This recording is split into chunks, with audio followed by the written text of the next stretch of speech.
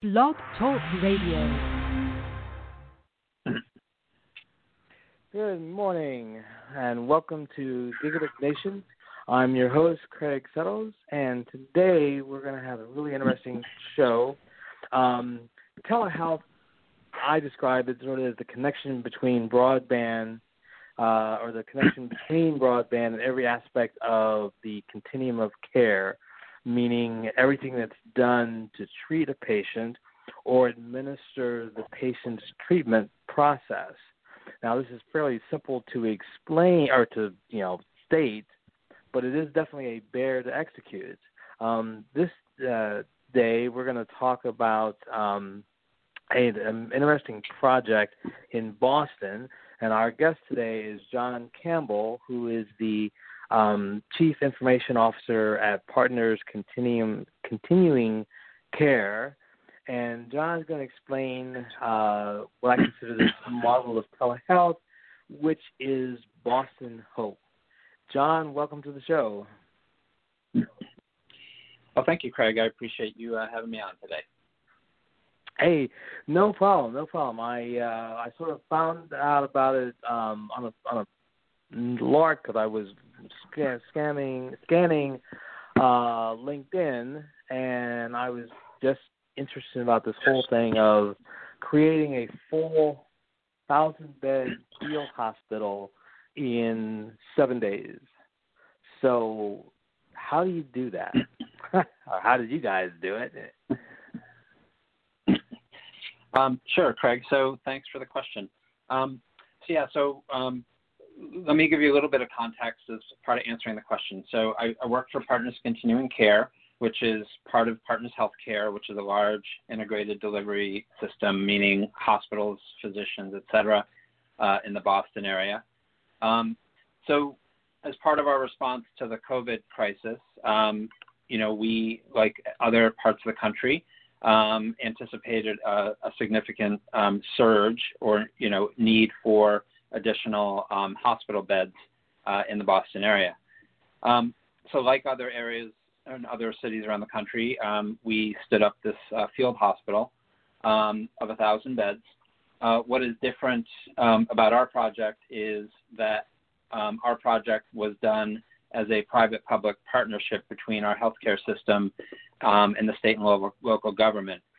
Most of the other projects around the country were Army Corps projects. So the Army Corps comes in, they set up tents, they basically do the whole thing stem to stern. So ours was a local effort. Partners Healthcare ran the whole project, again with support from the city and the state. And as you said, we stood up a 1,000-bed hospital in 7 days. Part of that was hiring the right construction partners. So within the Boston Convention Center, we literally constructed walls, 20 rows of 25 beds, with actually, is my math right there? No, 40 rows of 25 beds. And of the 1,000 beds, 500 beds are meant for, patients that are literally moving through the continuum, meaning they're sort of stepping down from the acute hospital. They're recovering, and they just need a lower level of care. The other 500 beds are for patients who are also recovering, but it's more that they have social challenges around going home. In some cases, they're homeless. In some cases, they live in their living situations. Maybe they live with an elderly parent or another family member who's in a high-risk category, and they can't expose them to COVID until they're fully recovered and cleared. So that gives you a little bit of framework for the hospital, how we set it up, and where it fits into the local healthcare system. Now, one thing I want to touch on before I forget, is there a safety net for the person who is in that second category where they can't go home yet? What happens to them long term? I mean, let me rephrase that. For the people who have a family member and they're in a high-risk category, that's one thing. But if the person is homeless, what happens to them after they're, in essence, discharged from the hospital? Sure. So again, they would go to this facility, and the goal there is to really get them well, all the way well, meaning fully recovered and cleared of the COVID virus. And they would also try to provide some social services. So is there a way to get the person into a group home situation or one of the many services we have for the homeless? In some cases, people don't choose not to go into those environments. They want to go back and live on the street. Seems hard to imagine or conceive of, but at the end of the day, once we have been able to get that patient fully recovered, and we've tried to attempt them to place in other services or facilities or places for homeless folks. I mean, if they want to go back to living on the street, we can't prevent them from doing that. Right. Okay. But we will try to get them into another setting. Mm-hmm. Now, in general, for the entire patient population at Boston Hope, is most of their treatment a monitoring for the most part? I mean, because they've gone through the ICU process and critical care process and stuff with various medicine and so forth. But once they enter the Boston Hope, what else do they have to do other than be monitored by doctors? Or is there anything else? Sure. Well, so again, this is a full hospital. There's no operating rooms, but there are beds, there's doctors, there's nurses, there's labs, there's pharmacy. So the patients will continue to receive treatments. There is, there's a gym for patients who need to do therapy to rebuild and regain their strength. So it is a full. It is a full hospital. I think in terms of the level of acuity and the kind of clinical care that's going on, it's probably more like a skilled nursing facility than an acute hospital. But we're still providing. We're still providing, real clinical care to these patients as part of their recovery. Mm-hmm. So to back this up a little bit, I understand what the need was, obviously, but how did this idea come to be? I mean, was there a plan already in place, or what was the process then of one day we doing what we do, and the next day we're now facilitating a major build out of facilities? Sure. So again, the organization I work for, Partners Healthcare, we have a pretty robust emergency planning operation that spans the whole organization. So the organization includes 12 hospitals and about 10,000 physicians total, both hospital and community-based physicians. So there is as I said, there's a fairly robust emergency management planning operation. There are, we do a couple of different, drills every year. Ironically, the past few years, we've really been focusing more on IT as an area. We've become so dependent on IT systems to provide care, and with, cybersecurity and other, bad actors out there, the scenario that we've been focusing more on has been IT. However, pandemic and other disaster response is an area that Partners has been focused on. One of the things, Partners did a few years ago, anticipating a pandemic-like event, is to really start to stockpile PPE. So they literally rented a large warehouse out in the suburbs and actively managed the inventory there to maintain about a 30-day supply. So, as we continued to use PPE as part of normal operations, the shipments would go there to this warehouse in the suburbs, and then as we needed, we would draw from the inventory there. So but what really happens when organizations have a good disaster response, planning process, because you can never anticipate what the next disaster is going to be. And then even whether it's a pandemic or a hurricane or a flood or whatever, you can't predict exactly how it's going to play out.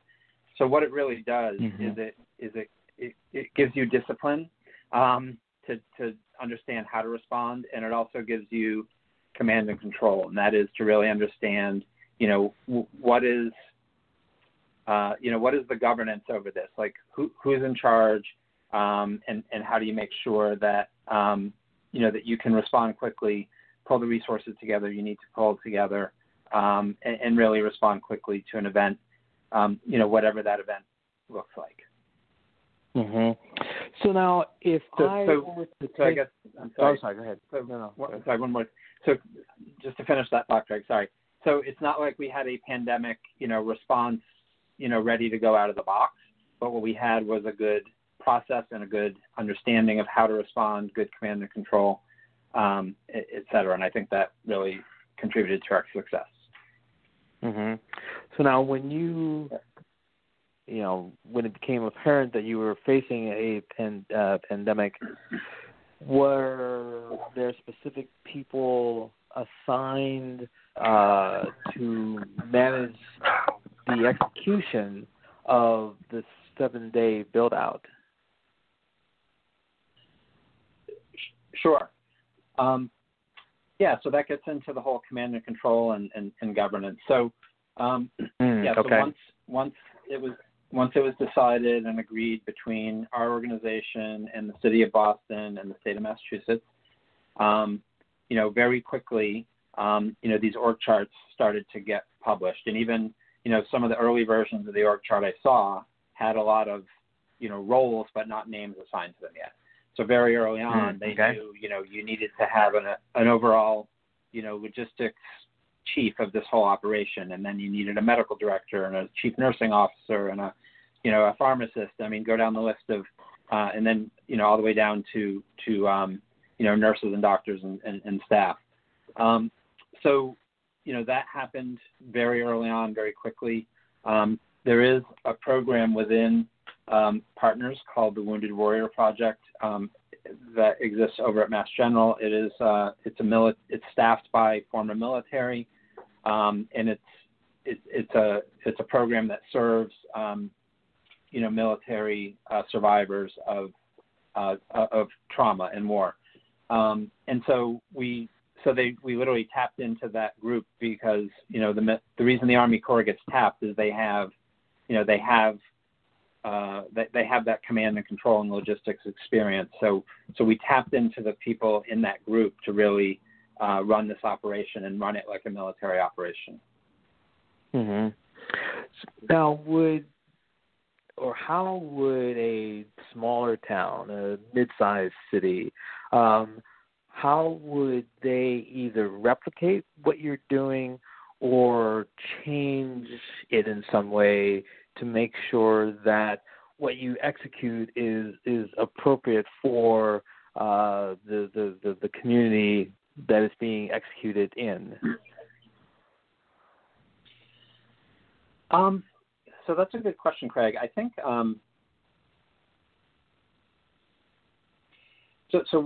I think one of the things that made this project unique, I think we really do have a unique ecosystem in Massachusetts and in Boston in particular, where private industry, city government, state government, they actually all work well together. There's really good, I'll use an overused word. There's good synergy, and that's part of the reason we have or had a good economy and good there's a lot of cooperation that goes on between, business and government here. I think I think part of it is making sure you have good, strong working relationships, right? So whoever the healthcare provider and providers are in that city or region, they have to be clearly at the forefront of this effort. You need good cooperation with local government because you need, government has access to resources and things. So, for example, we don't own the convention center. Actually, the city doesn't own the convention center in Boston. But, between us and the city and the state partnering together, we were able to get access to the convention center. Also being able to get access to other resources. You can imagine the logistics of getting, beds and, computers and medical equipment and even staff. I mean, this whole, the staff that are running this facility are not all our staff. They're staff that came from the community. They came from, some of them are in what's called the military medical reserves. So it's like the Army Corps, except I'm not Army Corps, it's like the Army Reserves, except there's a medical reserve that is an extension of the military. Some of them, came from other healthcare systems around the Boston area. So I think, having, not waiting until there's a crisis to form those relationships, maybe doing drills, local drills that, again, we all do drills and planning within our own organization, but maybe doing drills on a regional basis to, establish those relationships and that cooperation, because all of that will help when the time comes and you are, pushed into action. Yeah, I can definitely see that. Now, is, what you're doing in Boston Hope, would that be applicable or transferable if you had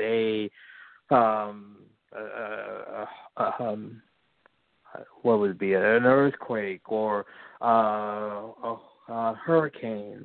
Now I understand that there are differences of the emergency itself, but how the response is put together and how the telehealth and the broadband and all of those parts come together, is that the same, or do you need something different for different types of emergencies?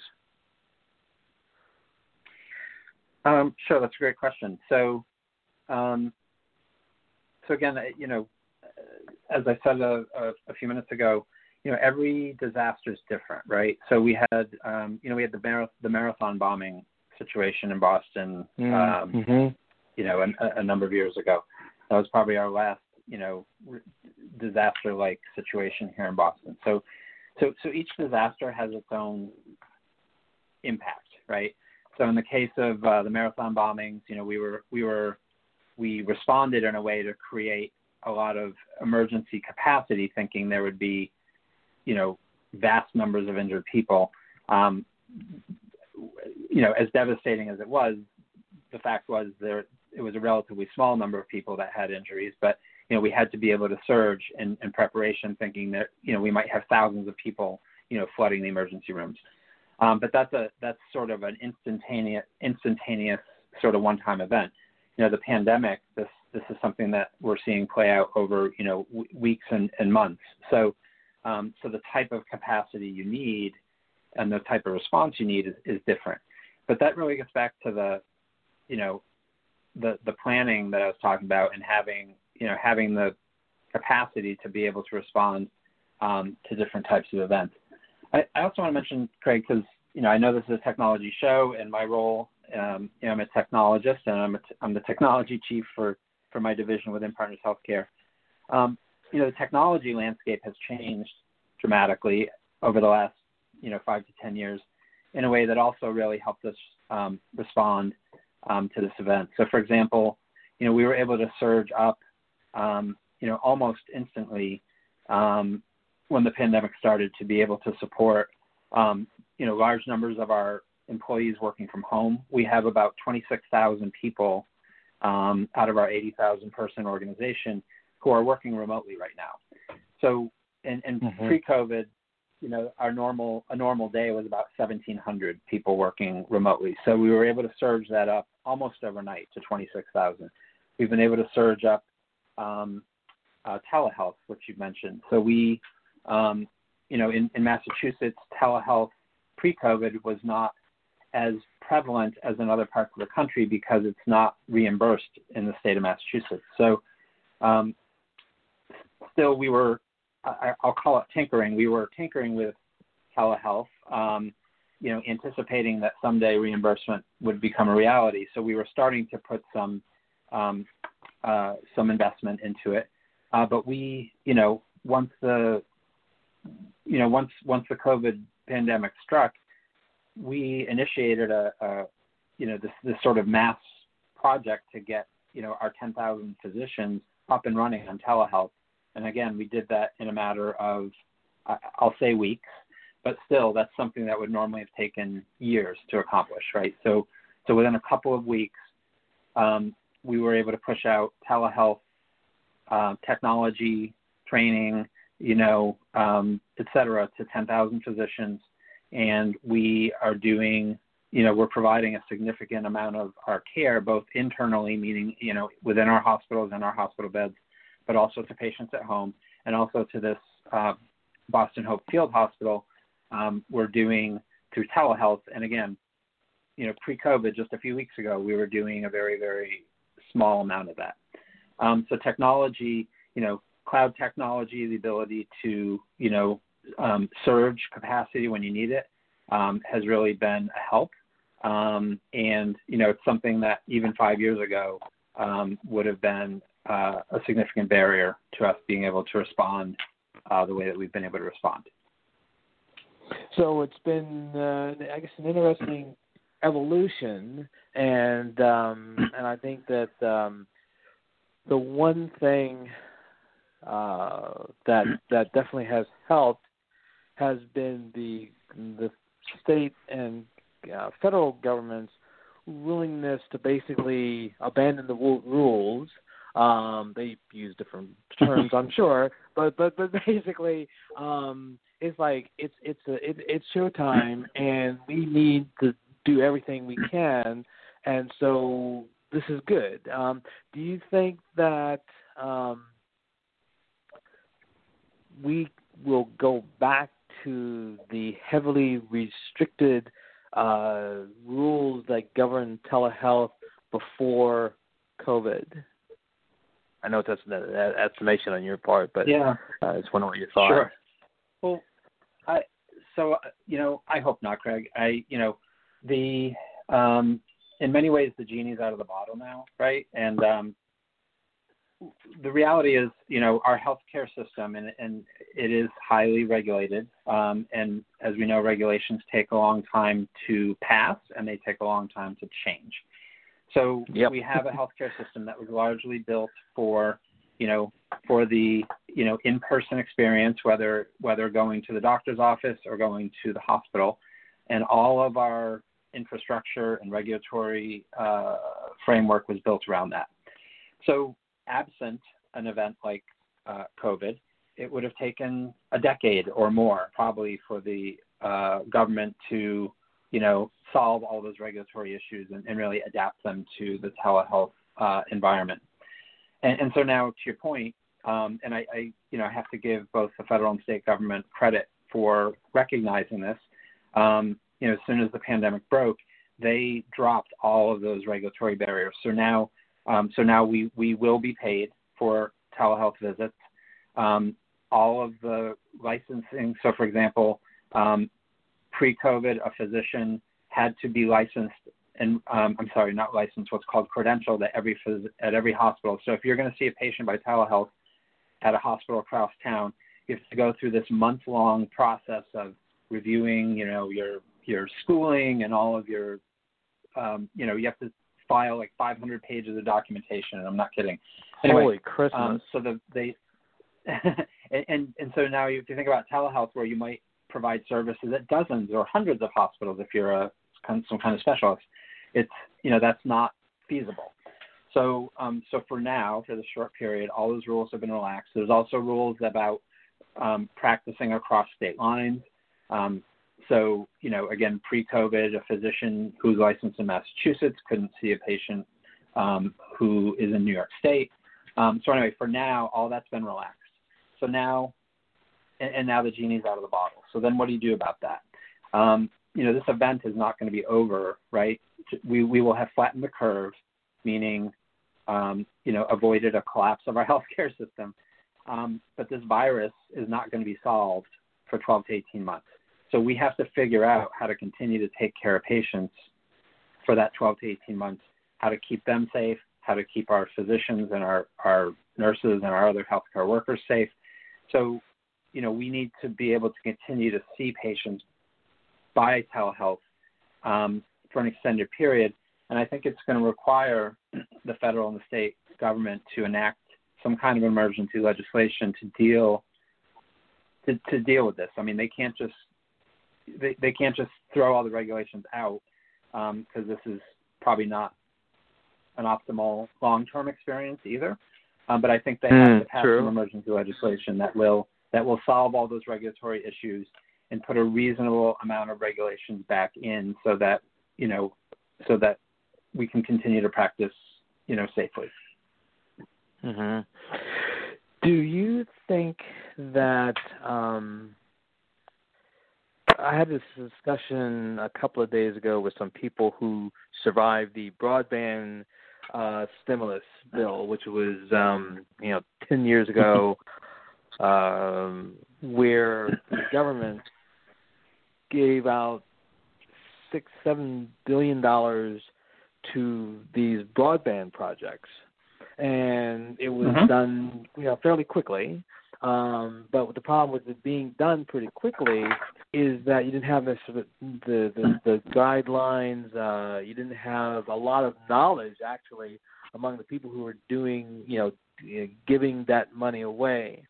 So now we're 10 years down, and people are saying, "Oh, we need to have not only broadband, but we also need telehealth because that's going to be a big deal," and so forth and so on.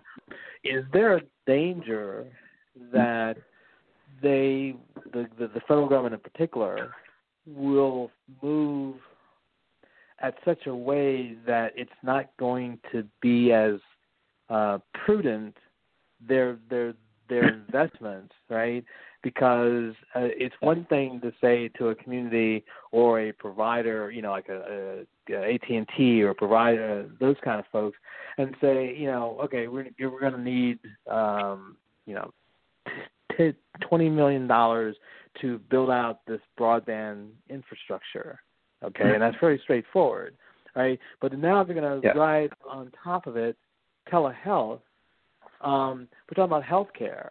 And we're talking about doctors and different types of doctors and all of that. Is there a danger there that we could inadvertently screw ourselves over? No pressure. Yeah, that's a great question, Craig. And it's a great question. And just, in the sake of transparency, Craig, the reason we know each other is I'm the board chair of Open Cape, which is one of those broadband projects that you referenced. And I'm happy to say, at least for Open Cape, it's a very successful outcome of that stimulus investment. But I agree with you. There are other less successful examples around the country. So from a broadband perspective, I mean, there's three or four major impacts, I think, to broadband from the COVID experience. The first, as you said, is telehealth. So, you can't participate in telehealth if you are in an unserved or underserved area, or if you can't afford a mobile device and a monthly, broadband plan. The second biggest area is education. So most of our kids are now at home participating in school. And you probably heard the same story that I did, that 50% of the kids in New York City are not able to participate in home education because they don't have a device, or maybe there's only one device in the home and they have multiple children, or they have a device with a limited data plan, or they New York City is not an underserved area, but the economics of New York is that half of the children in New York City can't afford to fully participate in education. The third major area is working from home, which I also think, we're not going to put the genie back in that bottle. A lot of people and companies have now figured out how to work at home, and that's going to impact decisions they make going forward in terms of renting real estate and offices and heat and light and all those things. And then the fourth area is that, what COVID has actually caused a spike in internet usage. And so what the analysts are saying is that, the broadband providers are always planning ahead. They're always building capacity for the future. But what's happened is we've consumed that capacity that was planned for the future. So we're not running out of broadband, but we're hitting the cap. And so now there's going to have to be an investment by all the broadband providers to build that additional capacity back in. So the government, and then the last piece of this is, our economy is going to be in tatters as a result of this experience. I mean, we're going to see another recession, depression, whatever you want to call it. I don't think we know fully yet what that looks like. And so the government is going to have to come up with a big stimulus bill, and stimulus meaning not just covering people's paychecks and unemployment, but creating projects that get people back to work and get the economy moving again. So I think those areas I just mentioned are all areas that are ripe for stimulus investment. I do think that the government will have to make another big investment in broadband to solve that. The previous Stimulus Act, made a dent in the underserved, but it didn't solve it. And, I think they're going to have to make some investments to really solve that last mile issue for the underserved and unserved. Whenever they put a stimulus package together, it's always in a hurry because they want to see the results quickly. And you're always going to have people. You're always going to have examples where, people do a good job and are able to, put the money to good use, and you're going to see some amount of waste. I don't know how to solve that. But I do think we're going to see a big investment on the part of the government in broadband and in those areas I specifically mentioned. Now, what I would say to that is, if I look at a place or a network such as Open Cape, right, which covers Cape Cod area of Massachusetts, right, a number of people I had talked to maybe several years before the broadband stimulus got pulled together, right, people were thinking about using the network for research. I'm not sure if it was medical research, but it was some sort of research project. But that had started people thinking, well, if we had broadband, we could deal with that opportunity. The people were talking about the economic development aspect of broadband. So in other words, there was talk or action or, what have you, before the stimulus kind of became real. And so I think that was one of the reasons why, your group had a better experience in terms of getting the money and also using it. And I would say that the other communities, because now we have sort of this backdrop of, experience with the original broadband stimulus, is that we need to think through now, how much money you need, what for, what's going to be used, because each city, each community, county, everything will be different. And now, but I think that with telehealth, there's uncharted area in the sense of, I think there was one statistic that said maybe 10% of the country had used some sort of telehealth over the course of the last decade, right? So there's not a whole lot of experience to say, you know, we need money for this or that, or we want to do the XYZ kind of thing, when, you know, when it comes time to having that stimulus, we need to have better preparation, I would think, than where we're headed now. Because right now it's a total reflex. Now, you guys did a great job with Boston Hope. I mean, there's no three ways about it, right? But I have talked to people in upstate New York that said that when all of a sudden the restrictions went away and telehealth became a thing, the first implementation by doctors wasn't great. It was problematic. And, you know, and so I guess the question is, I mean, not to you guys, but to the audience in general, you know, what are you going to do to get a better handle on what needs to be done before you start throwing money at it? I mean, that's my perspective. I don't know. What's your thoughts? Sure, Craig. So I'm gonna respond to two things you mentioned. So specific to telehealth, so if you remember, the same Stimulus Act that invested heavily in broadband also invested heavily in hospitals and physicians implementing electronic medical records. So there was a thing called the High-Tech Act that was part of the ARA stimulus program that invested $20 billion. And pre-ARA, only about 10%, believe it or not, of hospitals and physicians had electronic medical records. And post-ARA, over 90% had electronic medical records.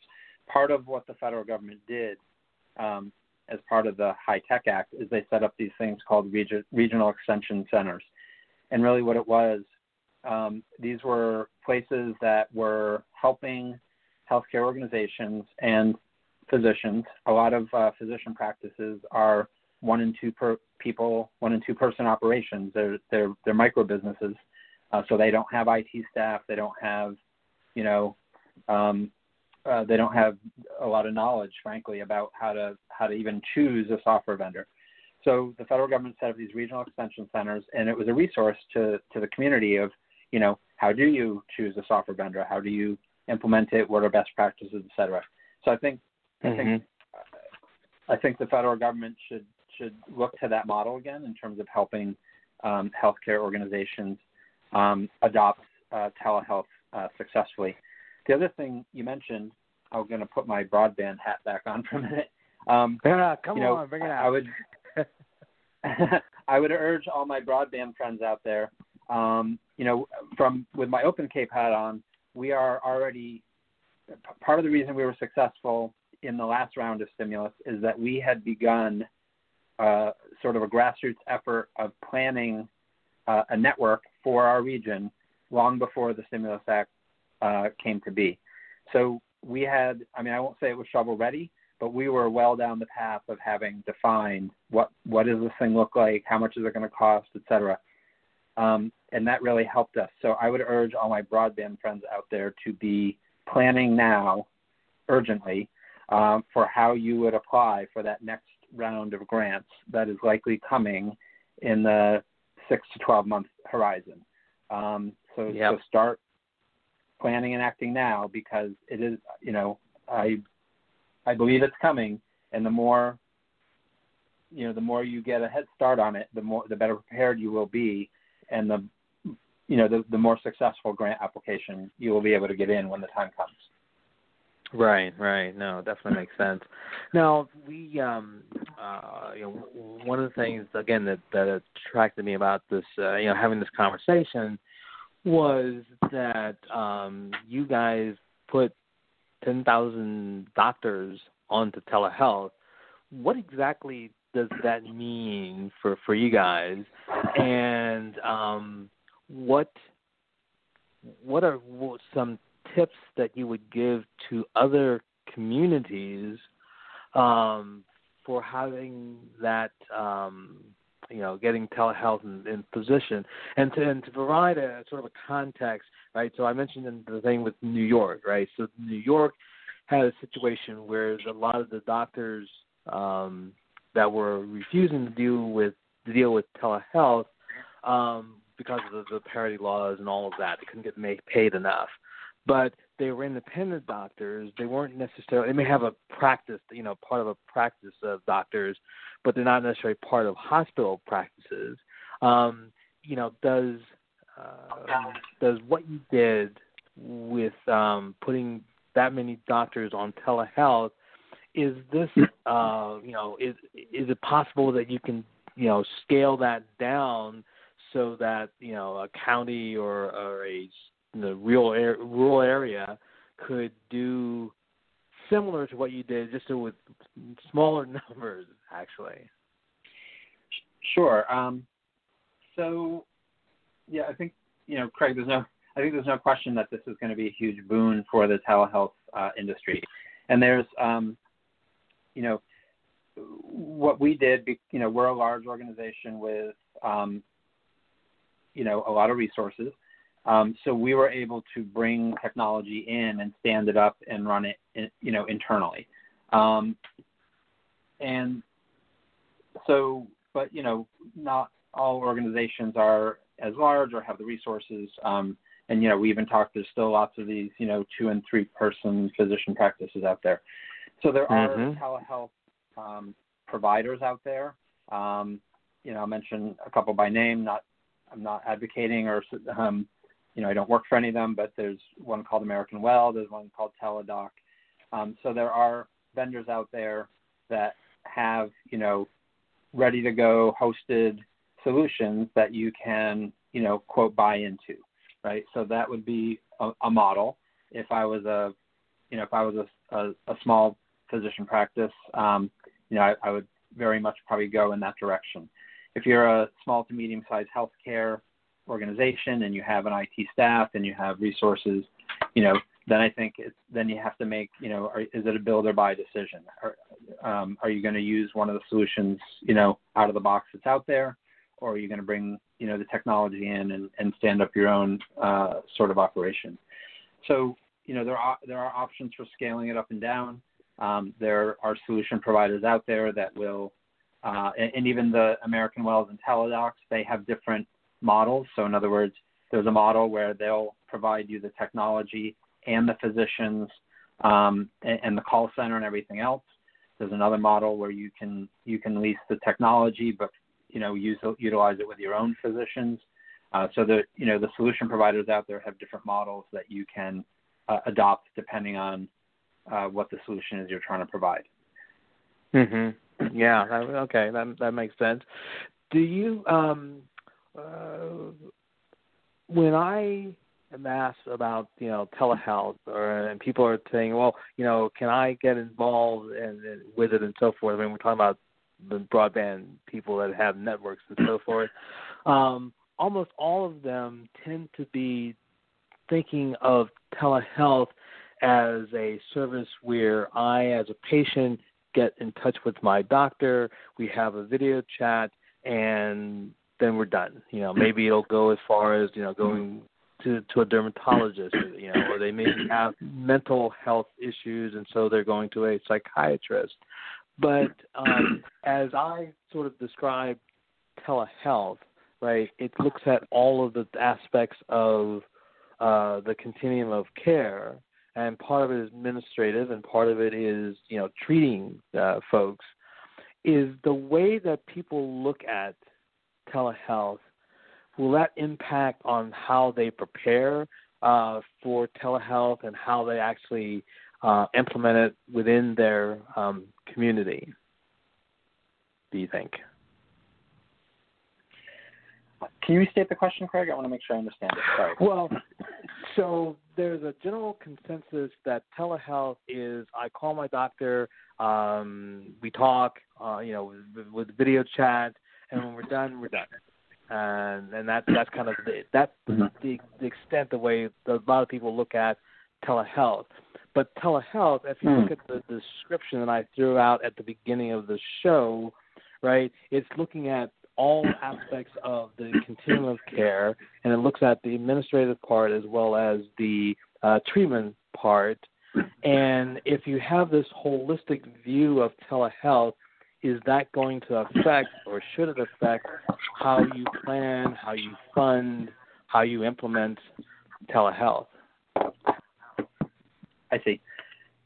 Sure. So there's so let's start with the definition of telehealth. And you're right. I think we when we use the word telehealth, we imagine or envision this video experience that you're having with your physician, and that is one legitimate use case. But the actual definition of telehealth is any healthcare encounter between a patient and a provider, and a provider doesn't necessarily mean doctor. It can be a nurse, practitioner, a therapist, anyway, any kind of a pharmacist, any kind of provider that is not in person, right? So that can include a phone call. It can include a video encounter, like we described a minute ago. That video encounter can be real time or not real time, meaning asynchronous, meaning you can record something and forward it to your physician to look at, or provider to look at later. It can involve multiple providers. So, for example, you might have an encounter where you almost like when you go to the physician's office, maybe you see a nurse or a nurse practitioner first, and then maybe you then get forwarded on to a physician, or maybe that recorded interaction goes on to a physician.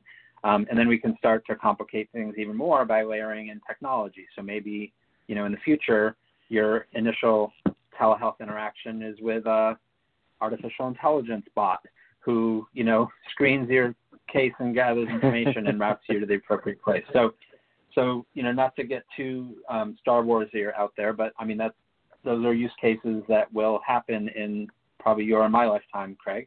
But all of those are different modalities of telehealth. And so did that answer your question? Yeah. No. Because my assumption, then following that, right, that it's a more complex, holistic exercise. If you're going to fund it as a state or a federal agency, that how you create the grant and how much you set up, how much money that each person can get, all of those kinds of things, and then what you expect and how you can justify and also account for the success or failure of a grant program. You need to kind of take into account all of those complexities of the telehealth experience, because it's not as simple as throwing in some fiber and wireless routers and to consider that a success. And you could, again, I'm sort of looking at it from the, this is great that we're doing, putting money into telehealth. I'm just concerned about the return that we get for this kind of investment. Sure. So, Yeah, and Craig, and I think that explains in part why the regulatory environment has been so slow to change. There's a term in medicine that we use called evidence-based, and so evidence-based means that we make decisions on how to treat a patient, or how to treat a patient based on what the evidence says. And so telehealth is still new enough that we don't have a body of evidence that says in this situation, this type of telehealth works, or this particular pathway of seeing a nurse practitioner first and then being forwarded to a physician, or, recording a session and sending it to a physician in India who's going to review it. So we don't have the evidence. Not every modality of telehealth is appropriate for every situation. I'll use a ridiculous example. If you've severed an artery and you're bleeding out, a phone call, actually any form of telehealth is probably not appropriate. You should be calling 911. But even things, if you've got if you have a rash, a phone call is probably not going to do it. The provider on the other end needs to see the rash and understand what's going on. So we don't have yet the body of evidence that says what works when or what's best given particular situations. The reality is we won't develop that body of evidence, without doing it. Pre-COVID, the regulators have been, I call it the breadcrumbs. It's like Hansel and Gretel. Every year, they put a few more breadcrumbs out, say, okay, we'll pay for this kind of situation or that kind of situation.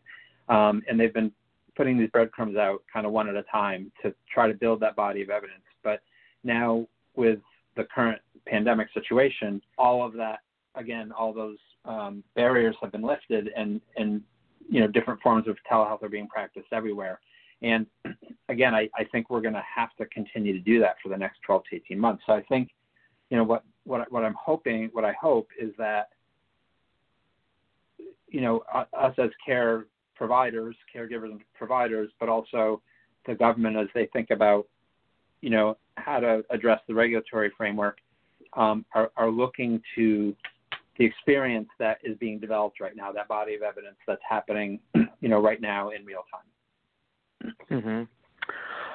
Great. All right, so we've got about 9 minutes, so we're going to start to wrap this thing down. But one of the things I wanted to ask about, we didn't talk about it initially, but it's the aspect of using telehealth to facilitate emergency response, right?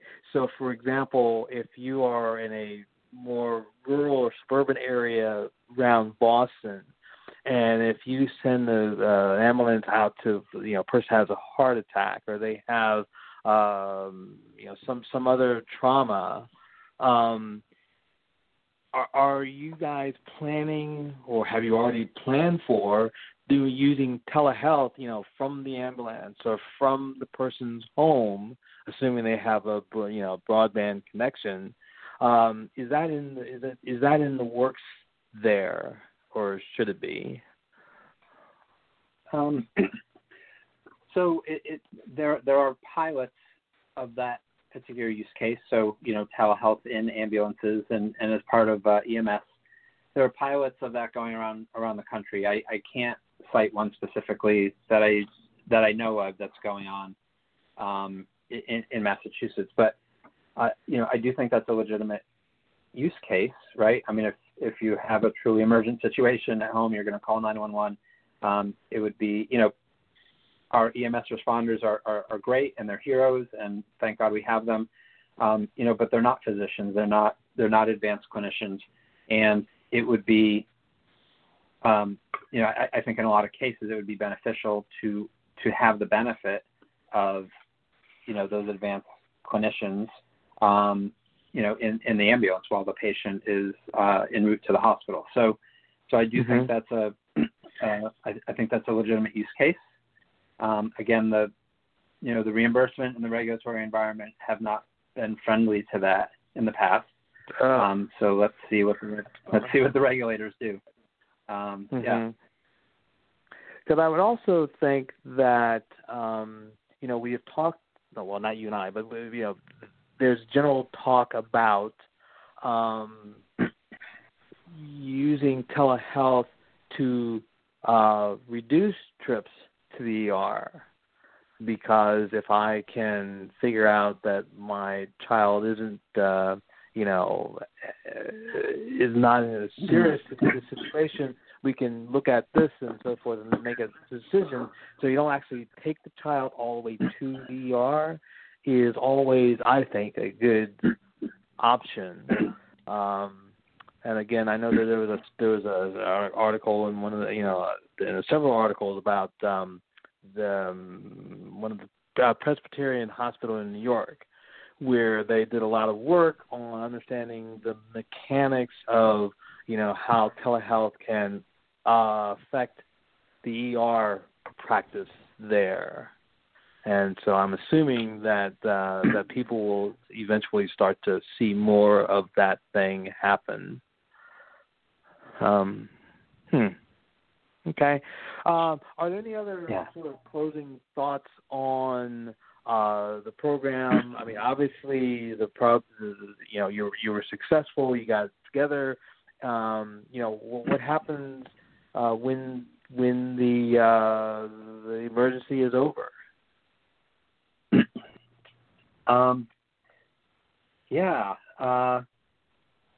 Boy, Craig, I wish I wish I had a crystal ball. What I can say is, I'm not going to wade into political waters at all here, but I think what we've seen play out in the pandemic is that there has been it's largely been a local regional response. So in other words, what we have seen play out in Boston is different than what we've seen play out in New York, which is different than what we've seen play out in San Francisco, LA, et cetera. So I think that I guess my hope would be that when we come out on the other side of this, that we don't have regional solutions or responses to how to address the long-term, lessons of this experience that we're having. My hope is that the state and federal government can come together and work together on legislation and solutions that are going to, help the whole country. And so, again, I think that, just purely from an economic perspective, I think that we're going to need a huge infusion of cash in the form of a stimulus program. So I believe strongly that broadband will be part of that. And I think the areas of focus, again, will be education, telehealth, and working from home. I also think each of those three areas are ripe for some investment as well. The regulatory environment hopefully will be addressed, to really help those areas thrive as we move forward. Okay. Last question. What advice would you give to other communities, be they small or large, for doing something similar, or at least laying the plans out for a similar type of field hospital as a way to deal with various emergencies? Yeah, so I would urge people, if you don't already have a regional disaster planning process, function, whatever going on in your region, and that involves government, healthcare providers, suppliers, logistics, et cetera. If you don't have a regional disaster planning function in your area, I would urge people to set one up and really invest the time and resources into it, and form those relationships, because sadly, I don't think this is going to be our last crisis. And with global warming and all the other things that are happening around us, I think those investments will be good investments for the future. Great. I appreciate your time, all of your experience, and for doing this. It's a great job. I mean, I think this is pretty awesome.